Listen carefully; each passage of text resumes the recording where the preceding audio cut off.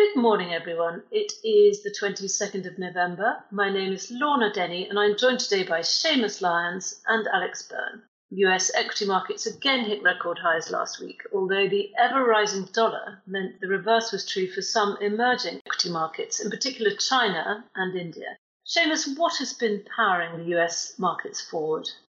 Hi, Lorna. Yes, so US markets continued to rise again last week, hitting record levels in the process. And it was the usual areas of the market leading the gains as well. So large caps outperformed small caps and growth stocks outperformed value stocks. So what was it that helped markets? So it was a combination of generally positive news flow on the macro side and also some impressive earnings announcements from companies as we near the end of the third quarter earnings reporting season. So on the macro side, we saw some strong retail sales numbers. US jobless claims, they fell to their lowest levels since the pandemic began. And President Biden finally had his Build Back Better infrastructure package passed into law. And then on the earnings front, it was a big week for some of the retailers in the US. So Walmart, Target, Macy's, Kohl's, they all released very good earnings, very upbeat reports. So on the whole, a pretty supportive environment for markets. Yes, it was. But these growing expectations then of interest rate hikes to come, they seem to be causing some volatility in the bond markets, however.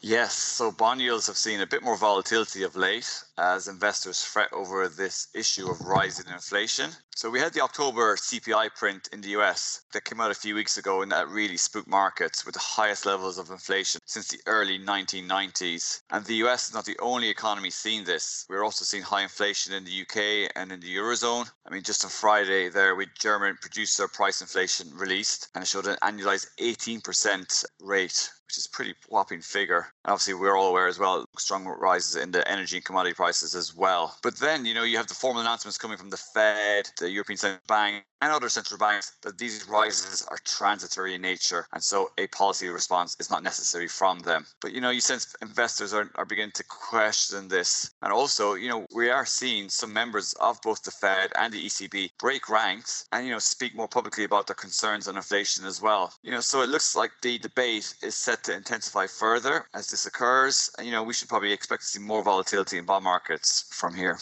Yes, and certainly that transitory inflation has been going on for almost 9 months now, so it is trying our patience a little bit.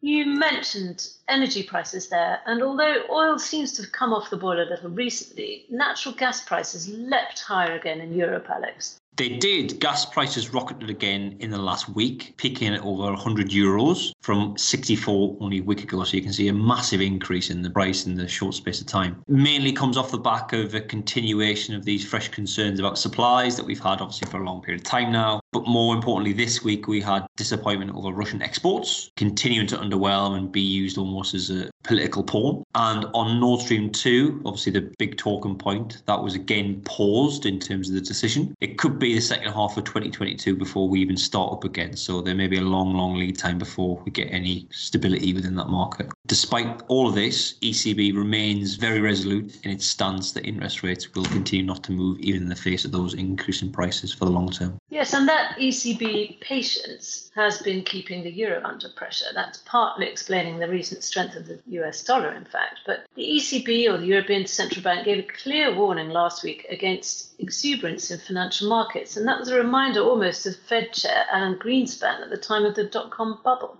Yeah, the warning was specifically about exuberance in very specific markets, namely the housing market, junk bonds, crypto, and the potential for higher than expected inflation. So an admittance that could be a possibility is interesting. That higher than expected inflation could lead to sharp rises in interest rates. These parts of the market specifically are becoming increasingly susceptible to extreme corrections. And with inflation in Europe at a 13-year high, 4.1%, and as I mentioned, the ECB adamant inflation will fall back in short order. It's interesting that they talk of this concern around relation in regards to higher inflation and sharper higher interest rates. Yes, they included junk bonds or high-yield bonds in that warning. Seamus, this sector has seen record levels of new issuance this year. What's your view now? Yes, so like most asset classes, high yield has seen a massive recovery since early 2020. So now credit spreads over government bonds, they've returned to historic lows. And with bond yields remaining pretty low in absolute terms as well, the asset class is just not as interesting as it was. You're also seeing issues in some of the smaller pockets of the asset class as well. So emerging market, high yield, that has undergone a significant correction in recent months as worries over Chinese property, which dominates the asset class, has really weighed on that part of the market. But that said, the asset class remains pretty well supported by accommodative monetary policy and fiscal stimulus. These are the things that support all risky assets, and they support high yield as well. So we actually think investors will be pretty safe to clip their coupons in high yield and benefit from the attractive carry on the asset class for the months ahead. Sounds like very sound advice, and thank you for that. In the week ahead, though, we have flash PMIs. What are you expecting from the US data there, Seamus? Sure. So, yes, the PMIs will once again be one of the key data points that people will focus on, and they're out next week. And we actually expect them to be good as well, certainly on the manufacturing side. So recent regional PMI manufacturing surveys have come in stronger than expected. So the Philadelphia Fed manufacturing survey released recently, that surprised significantly to the upside for November. In their new orders surged to their highest reading in over 45 years, pointing to very strong demand. And also the Empire State regional survey, that also showed a very strong reading. So these, if you add them all up together, imply that we should see a big bounce in the US manufacturing ISM, which is going to be released next week, signaling resilience in the industrial sector following what had been a bit of a soft patch of late. Yes, very impressive expectations there.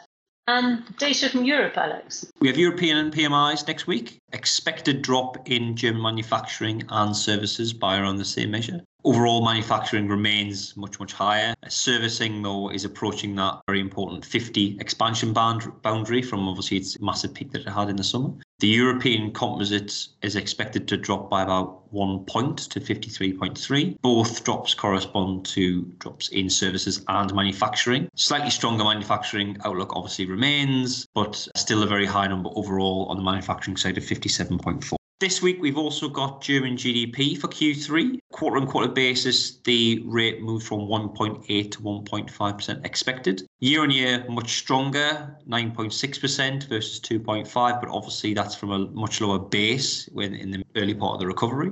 The slight lowering of the overall quarter-on-quarter growth continues to be around the supply squeeze, constraining the potential of the economy, and also that deterioration in that service sector sentiment that we mentioned earlier.